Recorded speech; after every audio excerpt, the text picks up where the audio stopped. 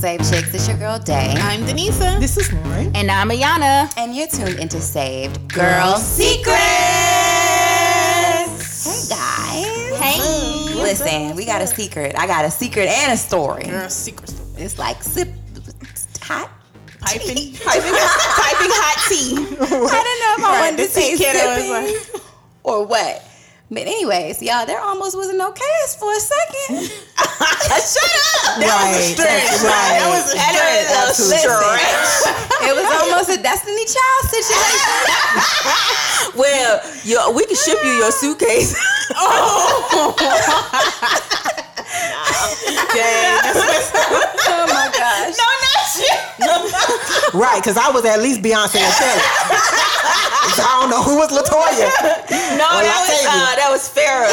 Oh, Farrah. That was the original group. Oh my gosh. But y'all, we last week we blacked out.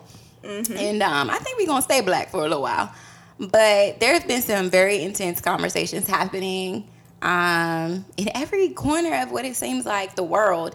But at our table in the studio, we were having a conversation just about church and just really the dynamics of racism from a Christian perspective.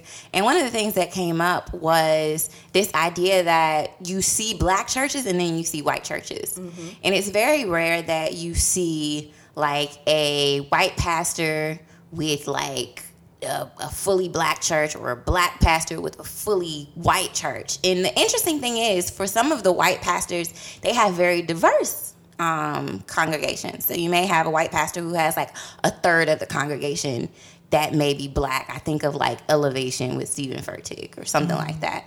But when you have a black church, it's like, it's like a little, like a sprinkle. Yeah. It's a sprinkle. It ain't a third. And so we were having powdered sugar. Little powdered sugar. And so we were having a conversation, and Ayana was very passionate in talking about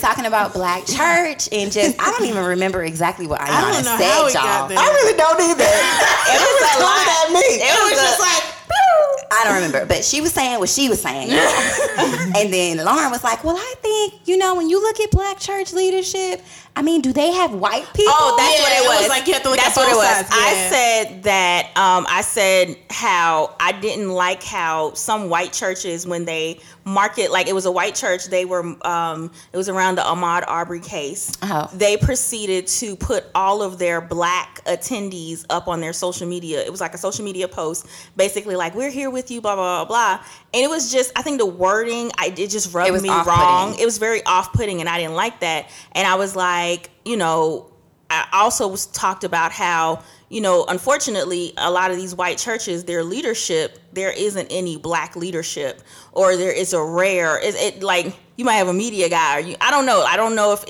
there's leadership, or even on the board of directors for the church, is there any black people who are truly representing their, the congregation. Yeah. Right. And so Lauren was like, what about, the black churches? Do they have white people? White leadership. You tell what on you their said. board? Do they have white leadership? So when Ayana mentioned the whole issue about the Instagram story, I told her, I said, I felt like that's why it is so important to have diversity even outside of your church. Because I said, whereas someone within that ministry might look at that post and feel like that post is perfectly fine, you being a part of another ministry, you're looking at the post and you're slightly offended. I said, but had there been a conversation or some type of, comfortability in talking about the fact that, hey, when these social issues come up, is it necessarily a time for you to post all your black members on your page? Because I'm slightly offended by that, I think people would then begin to have a better understanding. So I was starting to kind of look at things, or attempt to look at things from both sides. From a different angle. Yeah. And so Ayana basically was like, no. Black. Blackity black. Basically, I was saying, I understand where Lauren was coming from, but I was like, I'm just tired of having the conversation where we, I guess. No, scratch that. She was tired of me having the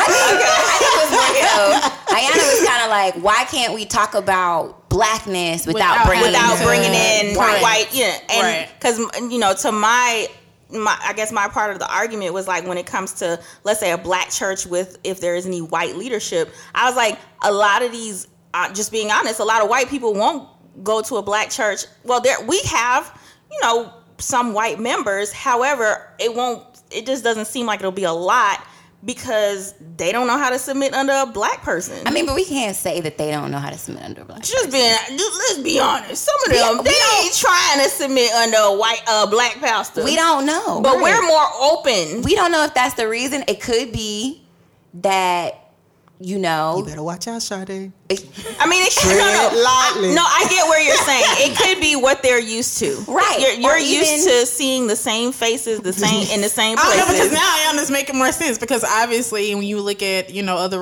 roles in workplaces, in politics, whatever, it's always a white male figure and everybody follow. You know what I mean? It's like, that's what we assimilate. But when you look at the population too of people, there are more white people. I mean, that's obvious. I was having that conversation with someone. I was saying maybe it's more so they can't identify with the leader. You know what I mean? So almost like, okay, but why can't you identify with the leader? Perfect example. Teen church. Perfect example. So think about teen church, right? You have a teen church that's in more of a, we throwing away the word urban, so I don't even know what word to use right now. But a cultured church, which is in like a cultured part of town where children generally have like diverse or where children literally have like maybe a rough upbringing. They're around, they face a lot of adversity, and that's the neighborhood that the church is in. And so you have a teen pastor who represents that. And so they preach from that perspective of being a teen who's facing adversity, who may not have a 2-parent household, who's struggling with this, that, and the third.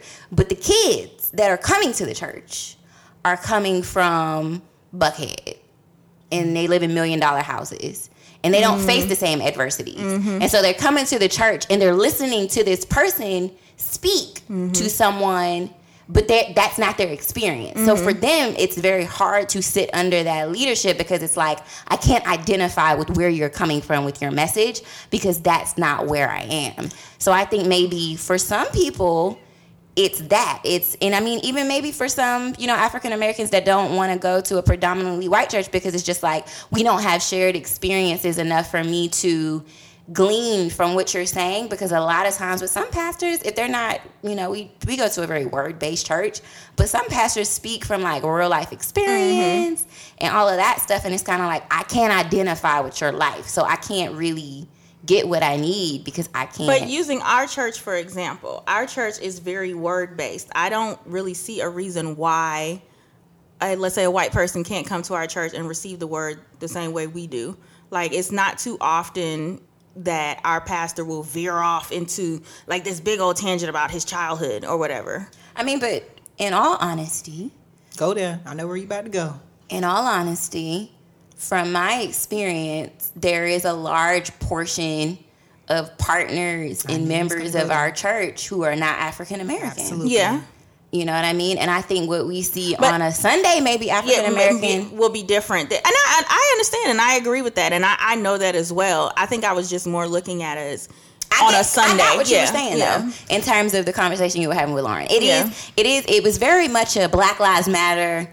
And somebody coming over here saying, but what about all of the lives? She thought I was saying all lives matter. I am. If that's how you want to say it. It was basically, I just felt like in the conversations that we've had, if I say something about Black people and it's like us, it was like, well, we should look at the other side. And I'm like, I'm tired of looking at the other side. We've looked at the other side all our lives, all of our ancestors' lives. The other side is like, it's constantly in media. It's a topic of conversation.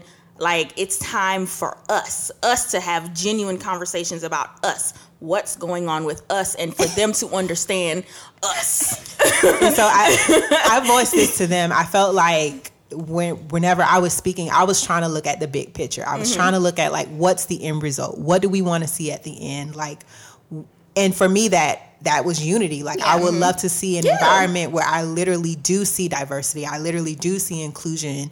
And so I felt like, for me, in order for us to get there, there has to be an understanding. Yes, there has to be an understanding about Black people, but Black people have to have an understanding about white people too. And not just white people, Asian people, whoever. Like, literally. I mean, to that point, I feel like Black people, more than any other race or ethnicity, I don't know what the politically correct term is to use right now, but more than anybody, we code switch as a skill. Like, it should be on our resume. Exactly. So I feel like, but it shouldn't be that way. It shouldn't be that way. But I'm saying that's that, why I was like, we need to talk about us. I'm saying that when you talk about us understanding them, I agree there needs to be unity. Like, diversity brings about a space where I understand you because I'm around you enough. A safe space. It becomes a safe space when there's diversity.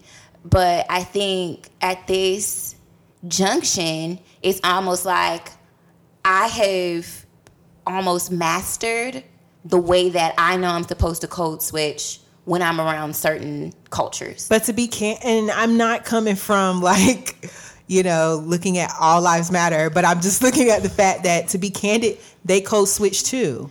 And not most of them.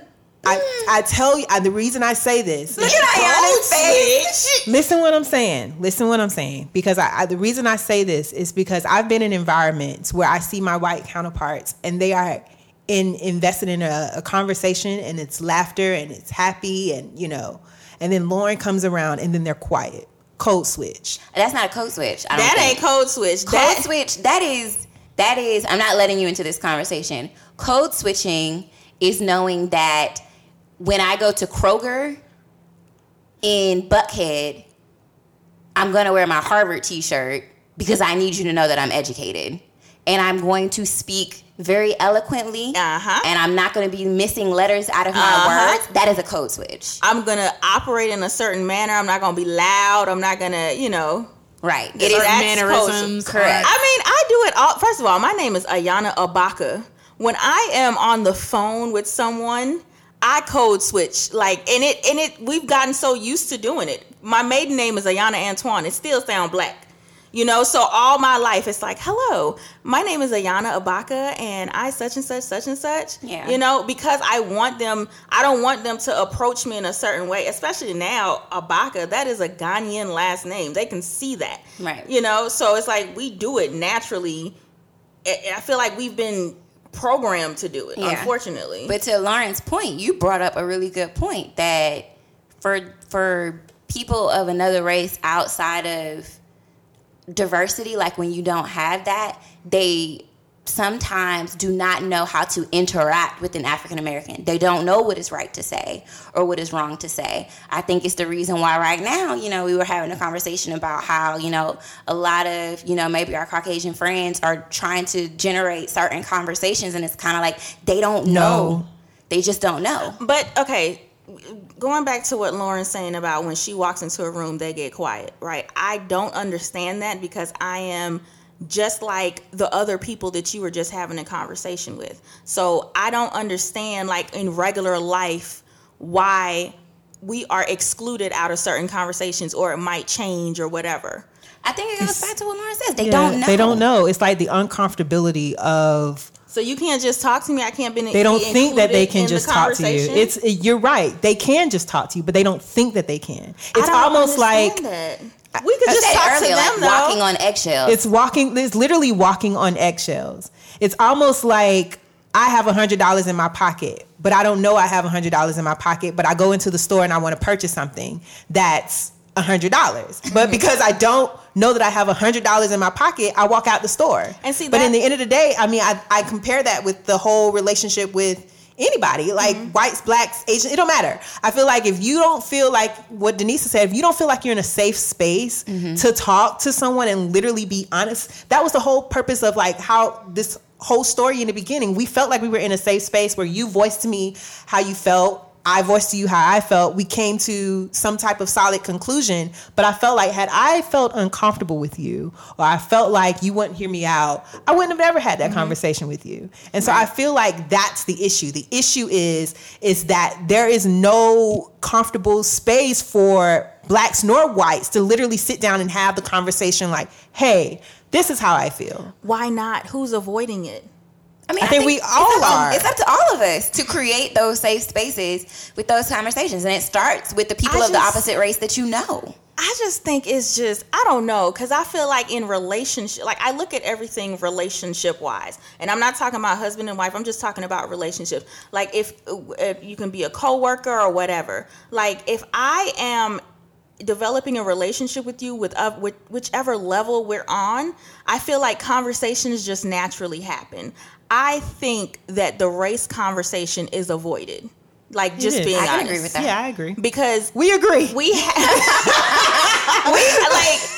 because we can naturally, the four of us naturally have conversation.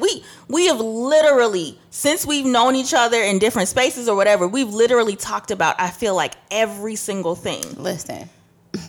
You know, I think that's the difference, though.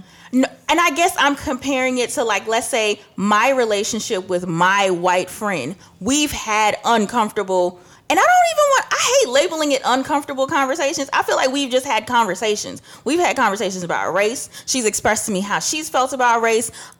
She's seen the other side of it, living in across the country and all those different, like, I feel like the conversations are avoided. So I guess I'm at the place in 2020 where it's like, oh, everybody's having conversations and let's open this up and blah, blah, blah. And I'm like, I'm calling BS. I'm calling BS because I'm like, all this time you were these companies. That's bogus spirit. All this time, all these companies and people and all of that, you had the opportunity to have these conversations. If you truly care about your coworkers, if you truly care about the people that are under you, you like would create these spaces. First of all, we create spaces about everything else. We talk about LGBTQ, all of that. All of those conversations constantly happen within the workplace or whatnot. But when it comes to Black America or just Black period, those conversations are slightly avoided. I won't even say slightly; they're avoided. Because if we're talking about religion, we're bringing up making sure that other religions are being accepted and included, and we're talking about other people being accepted and included, their sexuality, all of that. Why do we not talk about race? I can tell you why. Because this country was built on the division of it. And that they're avoiding it. And so I think in order to have those conversations, it requires having some sort of admittance or revelation. Exactly. That there is a seismic shift that has to take place. Basically, I think that you stole this country and you brought people over. You stole people and you brought them over to build this country. That's what it is. It's an admittance. I mean, and I think the thing about it is, I'm sorry, Lauren. I'm sorry. it's okay. I think the thing is, people now are kind of like, that wasn't me.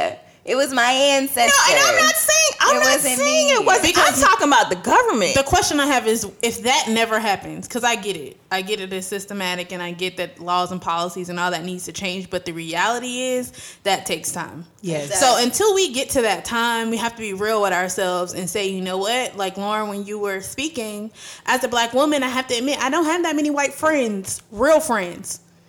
I may have one. I will say that I'm the person who knows your secret. No, right. Let me hold on real quick. I don't have that many white friends. Yeah. Right? I have one. And, you know, we're cool. We've had a race conversation, but they're not somebody that I probably would have, to Ayana's point, a conversation about anything and everything. And I think that until we get to a space where it's, you know, we can talk about race, cool. But until you create that safe space where you're talking about your children, you're talking about all these other things with someone who is not immediately connected with you, someone that you don't benefit from, someone that, you know, because we have to look at people, I don't know how to explain it. It's like, oh, you know, have the conversations, and you keep it so surface. I feel like if America had the constant conversations besides February, then it wouldn't be so really uncomfortable. converse in February, though, to be honest. We don't. It's very okay. We know who with the peanut. We know about we know surface stuff. We know Madam C.J. Walker. That's what I'm saying. Everything is so everything. surface. So that's why I'm like, the conversations are avoided. You keep it at February, then you give us all this marketing, Black history, all that type of stuff. What happened to 365 days of the year of conversation? If we have the honest conversation in our schools and all of that, it would not be uncomfortable for adults to have mature conversations about race. But that school system, a whole nother conversation. Okay. Go ahead. I feel like I'm like, now I feel like I'm walking on eggshells. You don't have to. No.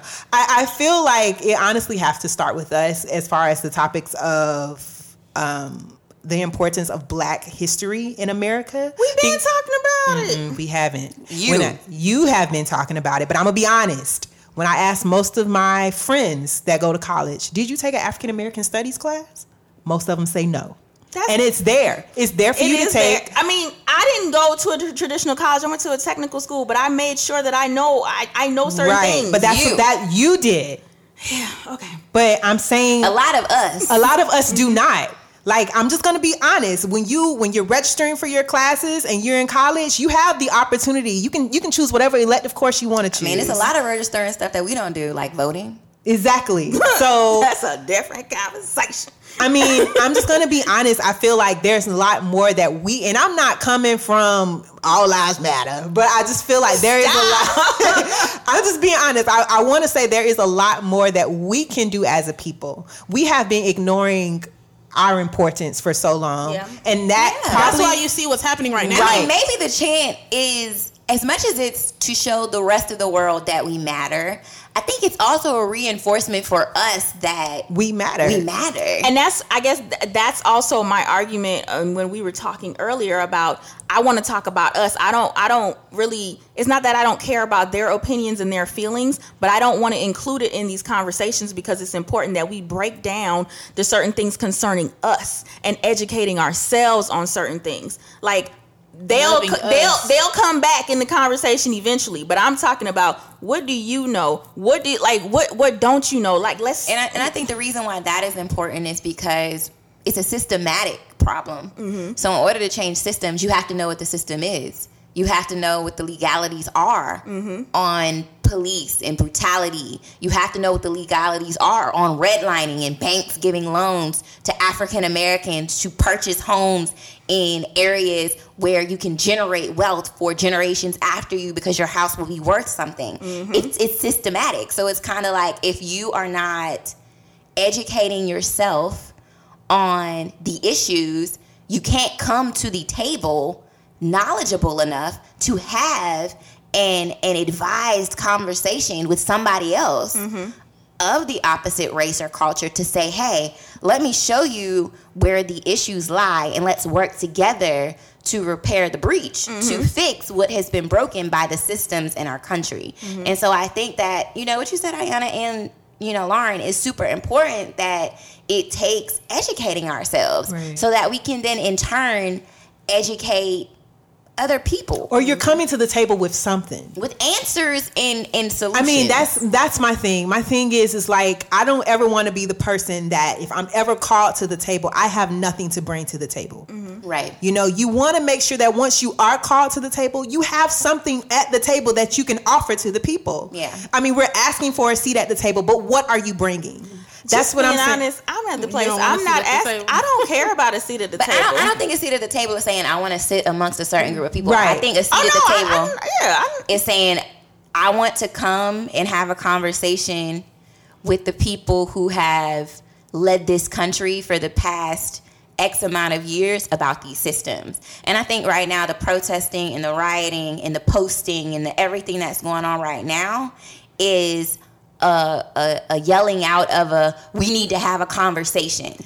And I think it's, I hear what you're saying, Ayanna, but I think right now we are pushing the fact that there is an issue. Because I think for so many people in this country, I don't know if it's just they haven't been cognizant or they didn't want to pay attention.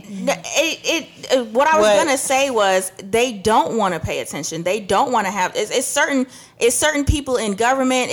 They don't want things to change. Like, we just have to be honest. Like, we can have conversations with certain people, but there are certain people who are in leadership who do not care, who do not want things to change. They want it to stay the same way. So that's why I'm like, I don't care about a seat at the table at this point, because the rioting, the protests, making sure our voices are being heard has been happening for years.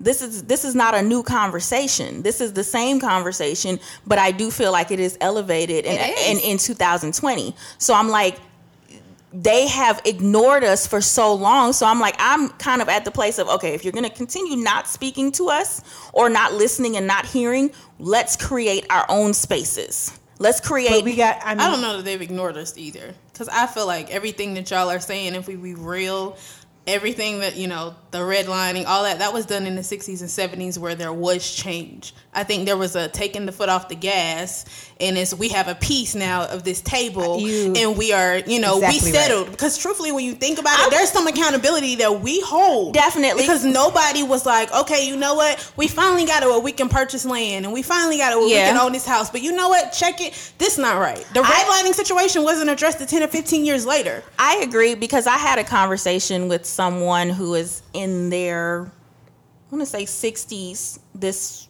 earlier this week, and they said that they straight up said, honestly, the leaders that came after MLK, they did not step up to the plate. That's where you see the dynamic change. Yeah. If you really look at it and you look at it for real, after all that happened, the movement, everything was so dope. It was like, okay, we good now. The economy was booming. If you look at the 90s, the late 80s, everybody, we good now. You can't settle at we good now. So you can kick and you can scream and you can holler and you can say we didn't, but we did. We just didn't continue. That's why, I get it. We protesting.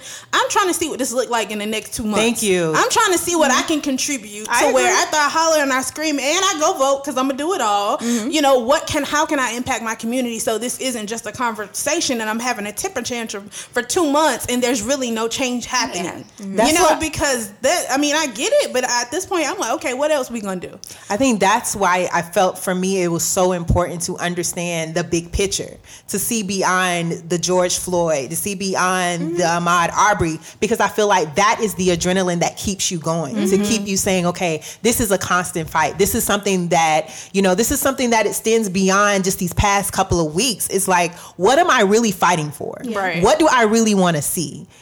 And so for me, that my answer was unity. So I'm like, okay, that was one of my answers. There's a bunch of stuff. I'm just saying. Like I said earlier, I feel like we're saying the same things, but we're saying it different ways. Yeah. Like I agree with unity. I definitely agree with that. I'm just saying that there are certain conversations that just need to be had within the Black community without involving everyone else and their thoughts and opinions and I agree, ideas. because until we come together and say this is what we need, why do we need to involve other people? We haven't taken a look at ourselves and say, it's just like when you get married, right? When you get married and everybody says two halves don't make whole, you literally come whole and that other person comes whole, and together you have an idea of what your family should look like. You have an idea of what your marriage is and the foundation, how you're gonna raise your kids, what's important to you, what that structure looks like.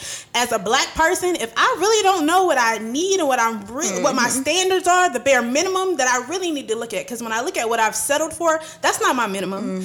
We need to collectively come together and say, okay, these are our standards. This is what this looks like for the next generation. How do we get there? Okay, so when we have the conversation collectively with white people, with whatever, we actually are making a change and moving forward. Because you're kicking and screaming all day long and you saying, I need this, and 50 other people saying, I need, what the heck? And I do know. How can you, serve all that? Yeah, on purpose, I did look up some of the different organizations who are fighting, and, there are certain, things that they're focused on, but I feel like we're just all over the place. I agree. Because one organization is saying these are our 3 bullet points, but and I'm not another one. I'm not mad that we're all over the place right now.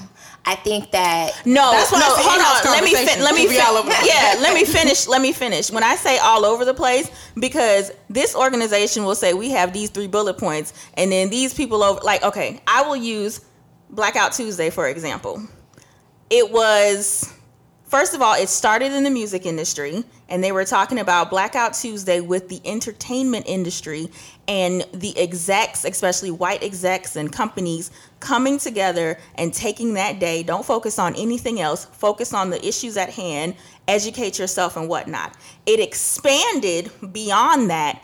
And it got muddy because some people were saying, okay, as black people, we're blacking out. We're not saying anything on Tuesday. No. That one for us. We still share our voices. We still share what's going on. We still share who we are as people, what we do as people. We still invest in our dollars into black companies. We still do things. We're talking about our white counterparts taking that day specifically to work with us to get educated on certain things. It got muddy. Then there were certain black organizations or even influencers, and like, see, I saw one influencer in particular that was like, oh, that too. I lost money, blah blah blah. We looking messy. Then another one was like, see, that's why we can't.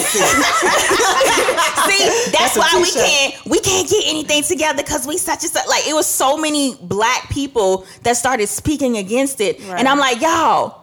We arguing in front of companies. Stop. I was just about to say that. Yeah. I feel like part of that is still on us because I feel like it's up to us to blast that in the media. That platform did not have to share that. That was her testimony to Blackout Tuesday. They chose to do that, which then brought more attention to her. I didn't know who this lady was. I didn't even follow this lady. But after they posted that on that media platform, I'm now going to her page. I'm now listening to the video. But I think it's up to us to, like I said earlier, we have to stay true to the course. We have to stay true to the fact that what is the goal? Right. If there is somebody out there talking whatever they want to talk, I'll let you do whatever you need to do to the side. But in the end of the day, I am still focusing on the goal. And so I think if that had been part of the motivation, even for some of those messy platforms, if they would have been honest with the fact that, okay, we're still going to Blackout Tuesday. Because when I looked at their platform, I don't think I saw Blackout, number one. And then number two, they were just still sharing a bunch of crap that was still distracting from the whole point of what Blackout Tuesday is. So that's when I think for me, it's organization. Yeah. It's like, how do we begin to organize this in such a way where it is impactful and we're not distracted by the messiness so that we don't look messy. You want to know what's crazy? I think about like the 50s and 60s where like they was meeting up. They ain't had no cell phones. Right. Or no social media. So it was very easy for the message to be the message. It was very easy to say, we want the right to, have civil rights, and we want this and we want that, and it's like 1, 2, 3, like this is what we want, and you disperse it throughout everywhere, handwritten, typed up, hand delivered type of stuff. And now I think the issue is that there are so many people with so many platforms that it's hard to corral everybody and say this is as a collective what we want. So it's almost like you're getting a bunch of spurts of stuff. But the one thing I can appreciate is that the overarching theme right now, and I think that it's important for right now, is that America, we have a problem. Yeah. And I think that's what we got another problem. That's what. Go ahead, Shawty. But one more problem. Right, we got one more problem. One more problem. But I think up until this point, and I don't know if it's because they were saying, we've had protests in all 50 states at this point. Speaking super candidly, I'm gonna keep it 100. Being from DC, growing up in a predominantly black, affluent black community, I did not experience as much discrimination and racism as I've experienced in Georgia. And so I think I can agree with living up north as well. Yeah. And so I think that when I see what's going on up north right now, it's because things are being pushed so much to the forefront that you can't ignore it. And I think that even as an African American who may live in a certain part of the world or the country where you're surrounded by black people, so you don't really experience the overt racism, even though you experience like the small little minute being pulled over by the police if you in a nice car type of vibes, you're not experiencing people that killed by police. And so in your mind, and it's weird because it's an interesting Black experience where you feel like if I'm only experiencing a little bit of racism, then that's okay. And I'm realizing that even that It's not okay. it's not okay. Yeah. Like as a Black person, you're like, you know, like I've never had a gun pulled on me before. We brushed off a lot. We brush off a lot. And I think that You learn to live with a lot. Yeah. yeah, we learn to live with a lot. And I'm realizing that for some African Americans growing up in a bubble, you may not understand why it takes all of this. But we are telling the world that this is a problem. Yeah. And you can't ignore it anymore. I think that's just repeating the times. When you think about African American history and you're thinking about who abolished slavery first, it was the northern states Yeah. that were the first to do that. Yeah. And the southern states were very lagged on, abolishing slavery. And so Civil War, they fought. I mean, absolutely. So I look at the fact that, and I mean, I've encountered it quite often where I meet. I guess I'm technically from the South, whatever, but I'm from Florida. That's a whole nother South. That's another South. That's we a whole nother breed of people. But but I have witnessed, individuals who are from, I would consider southern states, are very yes ma'am, no ma'am. Yes, sir. Definitely me. No, sir. I'm not trying to ruffle any feathers. Right. Whereas I have met a bunch of Northerners like, what you said? Yo, right. What you said?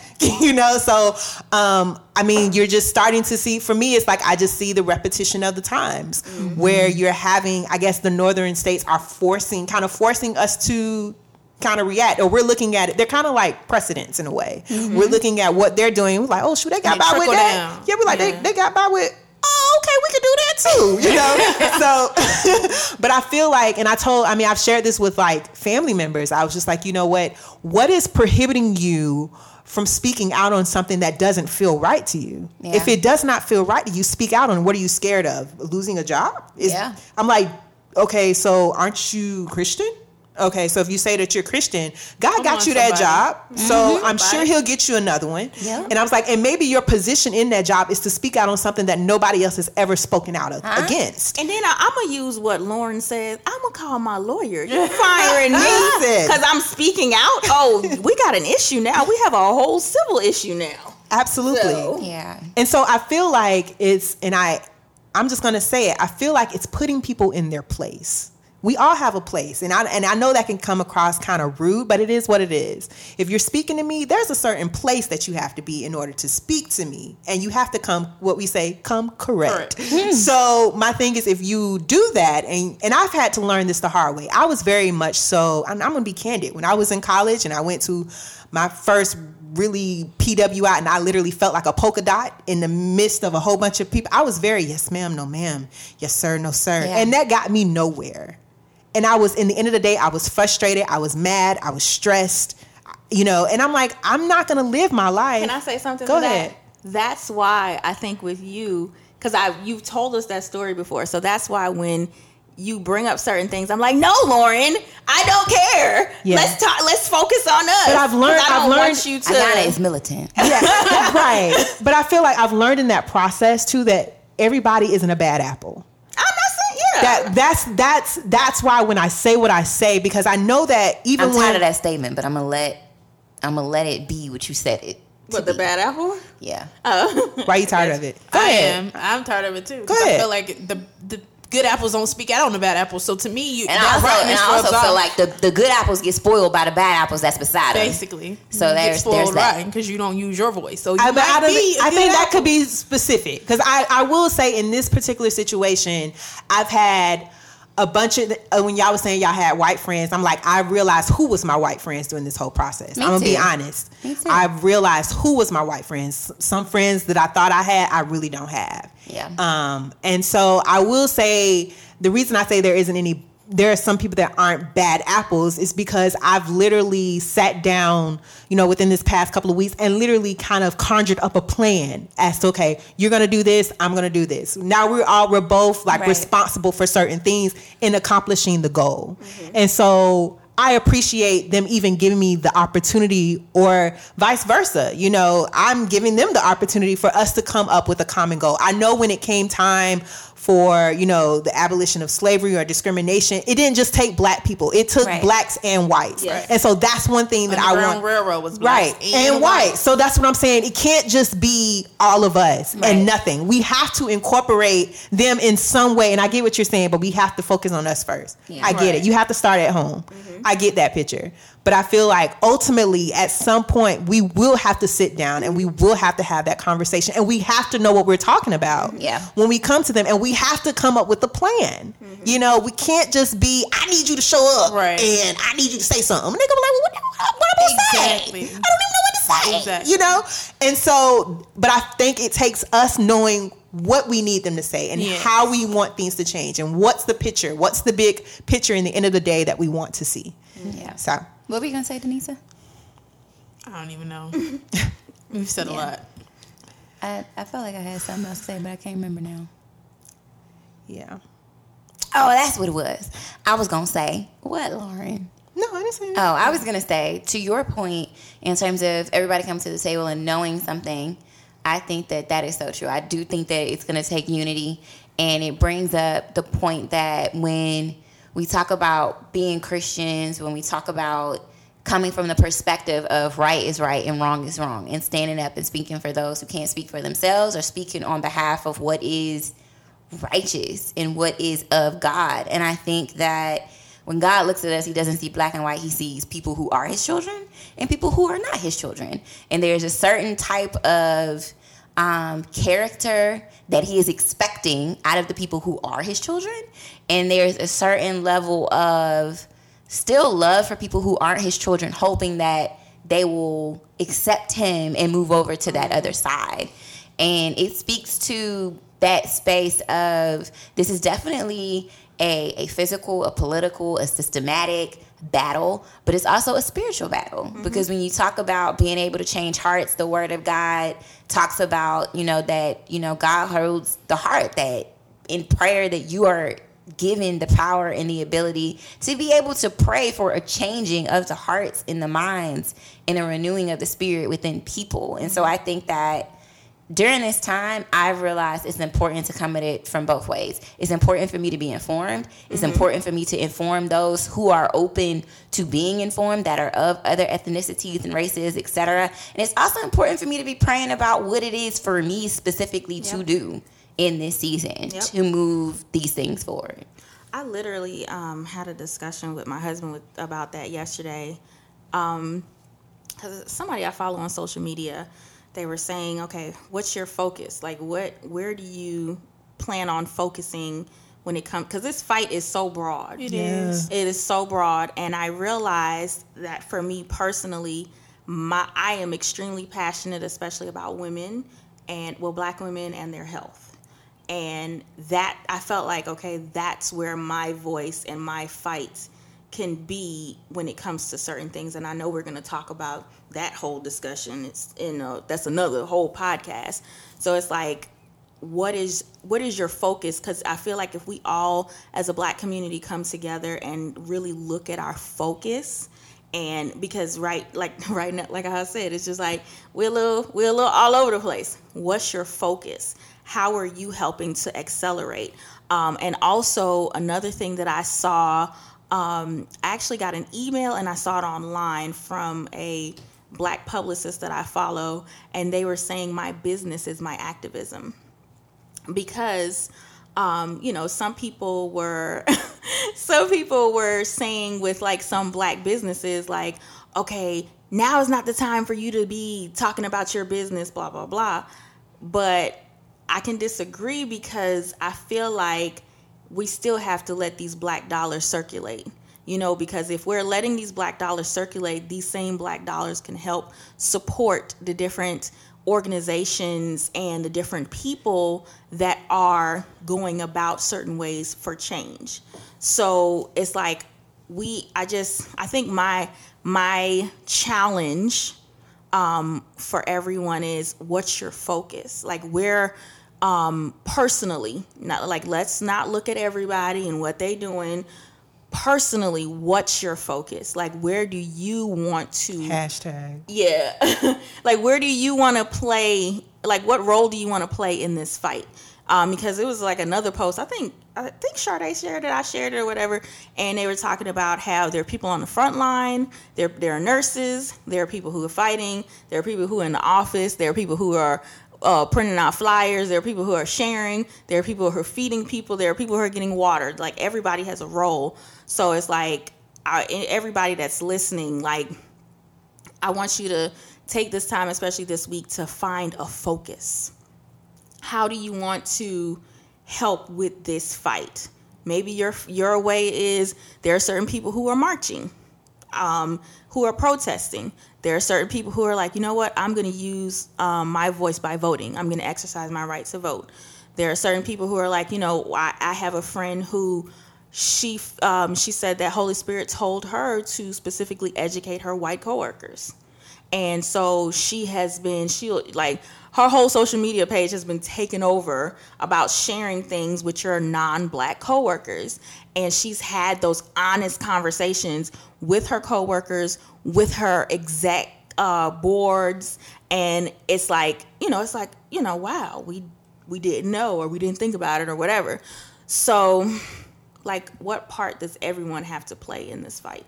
I don't know why I thought about the whole story of Moses when the Lord visited him at the bush, the burning bush. Mm-hmm. And Moses had so many reasons as to why he could not go to Pharaoh. He was like, but I stutter, but I do this, like I do that. And then the Lord was like, wasn't I with you with so-and-so? Right. And so I think that came into my spirit because a lot of times I feel like we are scared sometimes to kind of step out and do the very thing that the Lord has placed on our heart. And I mean, I've shared with Denisa, but I've definitely had stories like that too.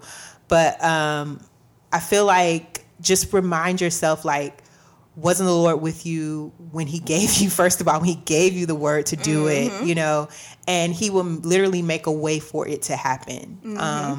And it won't be anything against you. And just try not to focus so hard on the task. Just focus on the fact that, first of all, thank God for even putting that on your heart, that he entrusted you to do it. And then just don't be afraid to do it. Like, step out on faith. And I can't remember what I said. I said, pray and press send or something like that. That was, yes. I sent something to Denisa and I was just like, pray and then press the send button. It was like, I prayed and then I pressed send. Yeah, pray and then I press send. I was writing an email, but I was like, pray and press send. So same thing, like, pray about it and then just do whatever it is that God has called for you to do. I want to say one thing. I just want to, everybody to kind of be conscious that, of course, we're coming from a Christian perspective because it is Safe Girl Secrets. We are all Christian women. However, when you're having these conversations with these people, not only may they not look like you, they may not believe the same things that you believe. Exactly. So it's so important that we don't come from a space of condemnation and, like, I am right and you're wrong and this is why, or how can you not understand this? Because sometimes people simply do not understand.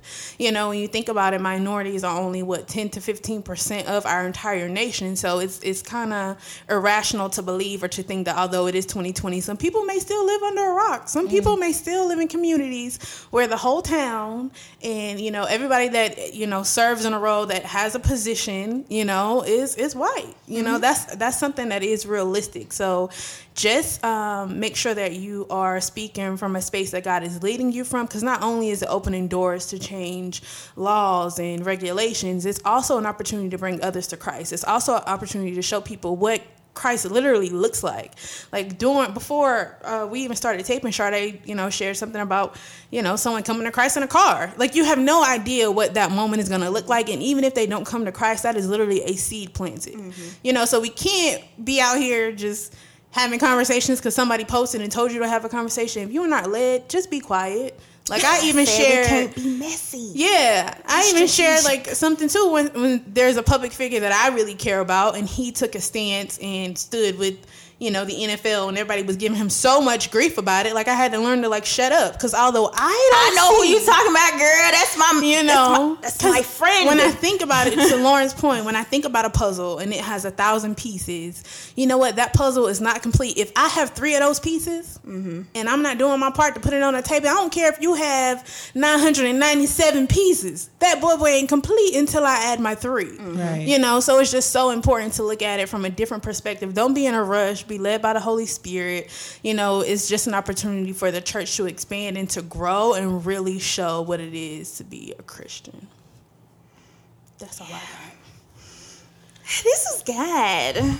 I just want y'all to know, if y'all listening, this is real, okay? Yeah. The Really conversation is. that was had, I feel like this is like one of the realest conversations we have ever had.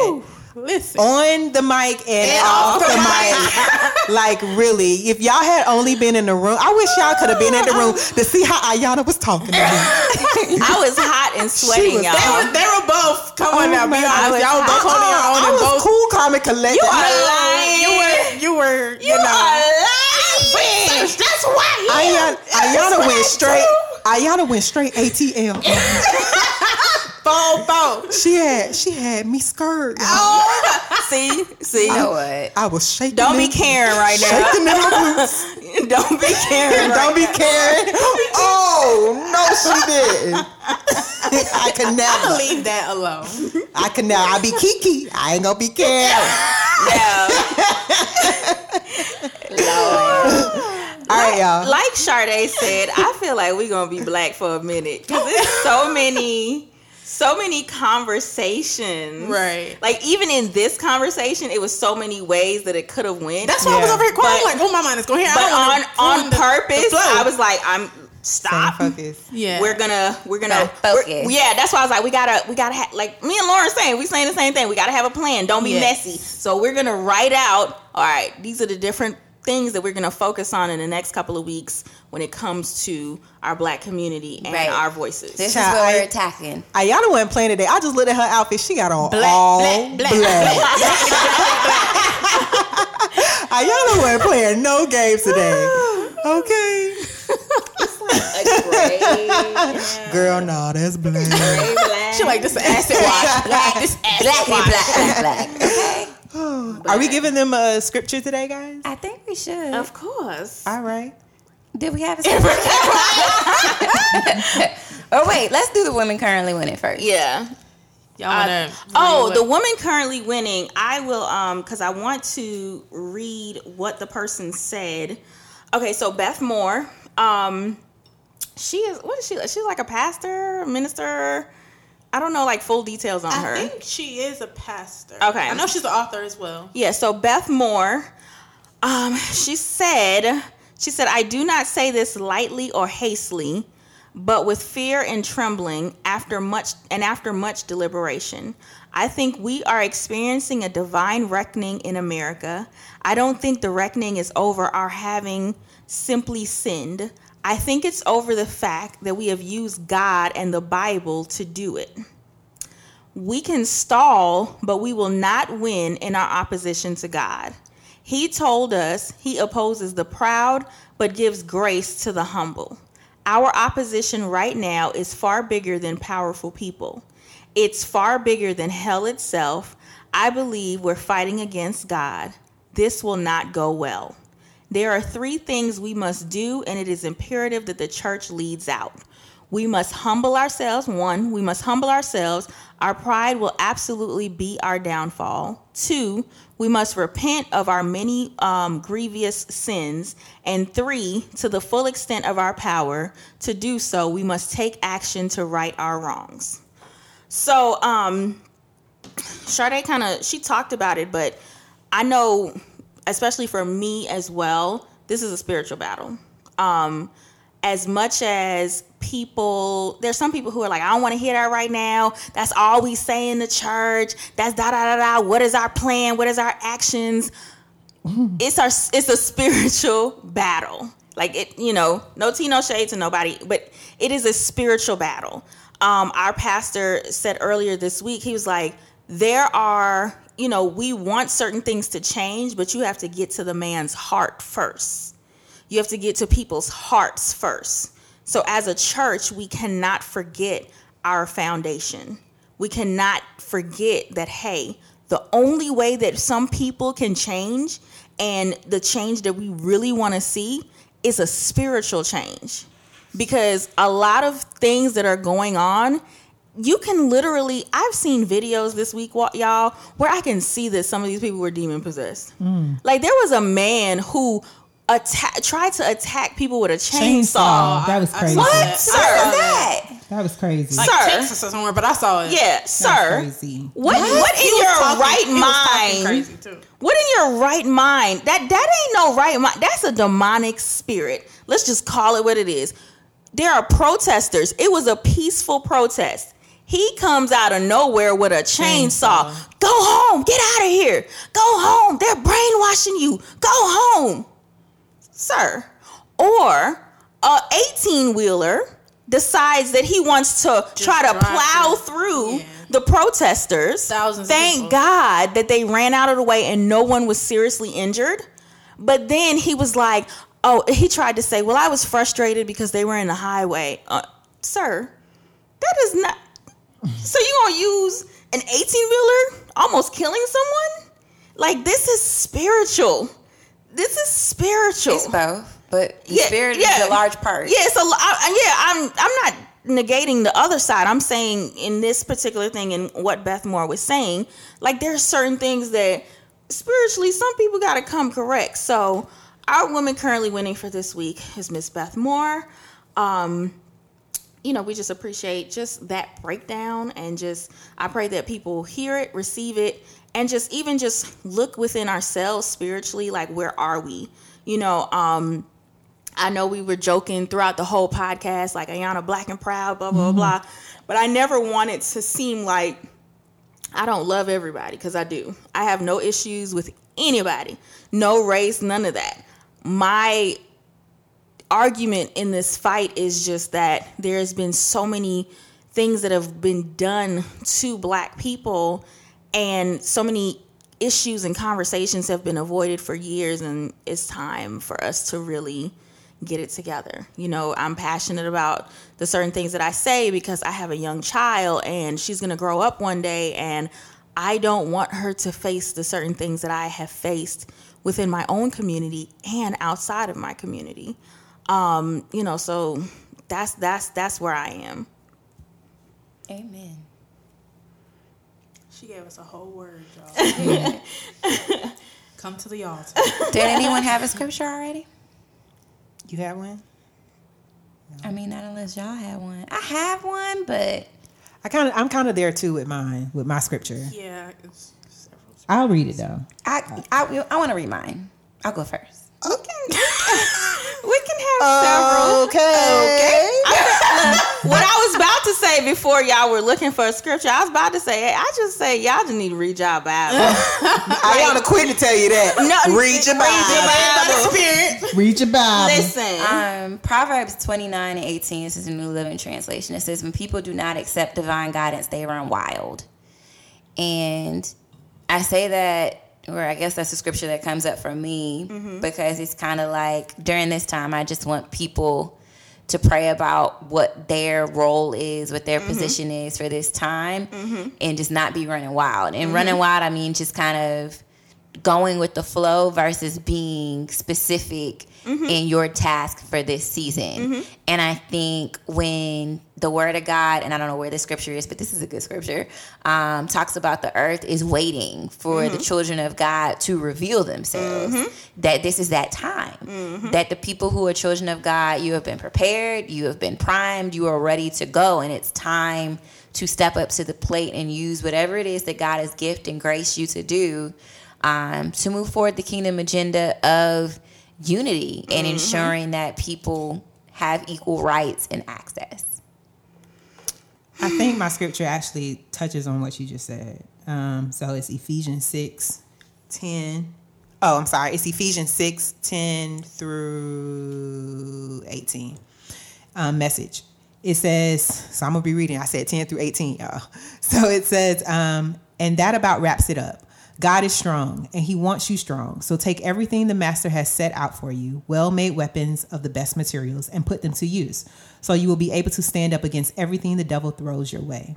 This is no afternoon athletic contest that we'll walk away from and forget about in a couple of hours. This is for keeps, a life or death fight to the finish against the devil and all his angels. Be prepared. You're up against far more than you can handle on your own. Take all the help you can get, every weapon God has issued, so that when it's all over, but the shouting, you'll still be on your feet. Truth, righteousness, peace, faith, and salvation are more than words. Learn how to apply them. You'll need them throughout your life. God's word is an indispensable weapon. In the same way, prayer is essential in this ongoing warfare. Pray hard and long. Pray for your brothers and sisters. Keep your eyes open. Keep each other's spirits up so that no one falls behind or drops out. I like that. That's the scripture right there. Yeah, Ephesians 6. Period. Ephesians 6, 10 through 18. Yeah. And I think what I want to close with is that this is not this is not a blacks against whites battle. It's right and wrong. It's a right and wrong issue. It's a right and wrong issue.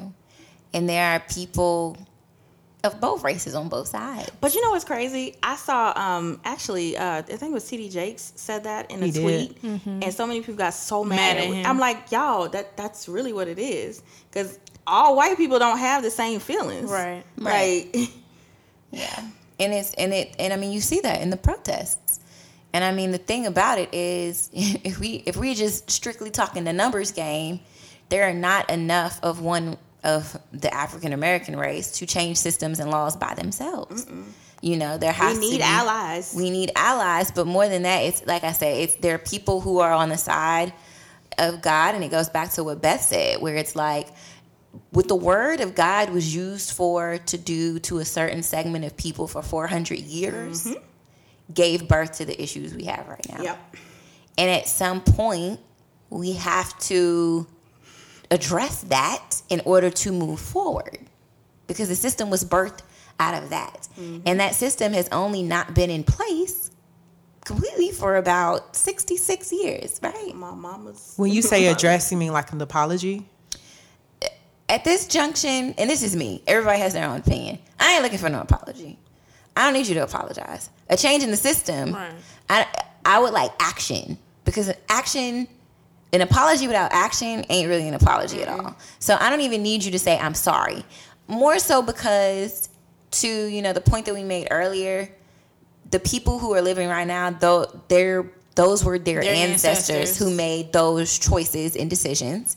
And so at the end of the day, I wouldn't make you apologize for something your great grandmother did to me. But I'm going to have a conversation with you about how the things that your great grandmother did affected my livelihood 4 generations later. To this day. I think it's a acknowledgement and a turn. Like, it's an acknowledgement and a turn. Like, you just, that's where I'm at. Yeah. So I mean, like, I don't need a vocal apology. People apologize all day and don't do nothing afterwards. So. Right. But that's not really an apology then. Yeah. Because when you really... They say it is, though. They be like, really? I'm sorry. There's some people who have that mindset. Or like, I apologize. Yeah. Like they think that, oh, well, y'all got free. That's enough. So... From 106 and Park. Where is she? I don't know. Yo, where is Free? Oh my God. Where are they now? Oh boy. Okay. But yes. But no, I'm not looking for an apology. I'm looking for changed behavior. Change, and I mean, and you can't even call it changed behavior, because these people may have not done anything. Oh no, I'm talking about the ones that have. Oh, I mean, the ones that have, we doing some change. We need some change. I think it's what Ayana said on our first episode. What we need is the renewing of your mind. That's literally what when y'all were like, it's a change. I'm like, that's renew your mind. You just need to renew your mind. Yeah. Your repent isn't, Lord, I confess. It's literally, Lord, this is wrong. Your way is right. I understand why your way is right. Now behavior will line up with your word. It ain't just I did this wrong. And right now we putting it in people's face enough to where it's like, oh, you just gonna keep getting hit with these images over and over and over, so that you can't say the like this is not happening. What's going on? Because at the end of the day, the discussion when a black man is killed by somebody, I'll just, of recent events, killed by the hands of police, it can't be when the question of well, what did he do? That has to stop. Or they didn't comply, but they did comply, but they still died. So when that stops, like that shows me that okay, you're sort of understanding something. Like why is that always the backup? Like what did he do? We don't know the story. We don't know the whole story. You see the video, we still don't know the full story. Well, I heard that was photoshopped, or that was a different angle. I don't know. He's not on his neck. Or my favorite one is, well, they kill each other anyway, so, I mean... Y'all kill each other, too, but they don't justify anything. I know. Right. I was like, what? If anything, if you want to look at statistics, y'all kill each other more than we kill each other. So I mean, that's because it's more than them. There's a higher percentage. Yeah. So, I mean, and I hate even saying it's more than them. Okay, we're going to wrap this up. Because like I said, it's so many ways. Me learn like Grammy music. All right, guys. Thank you guys so much for that was a Simpsons song. Oh, it was. It was.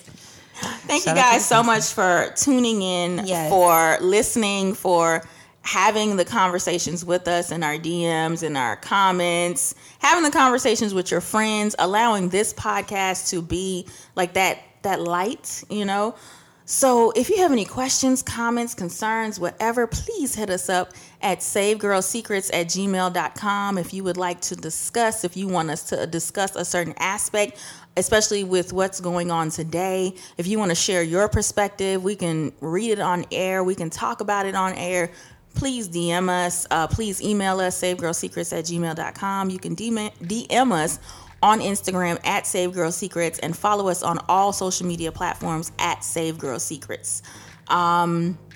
Also, share this podcast with your friends. Share. You can look back at the different podcasts. We have so many different topics that you guys have been blessed by, and even us being blessed by it as well. Being able to be open and have conversation.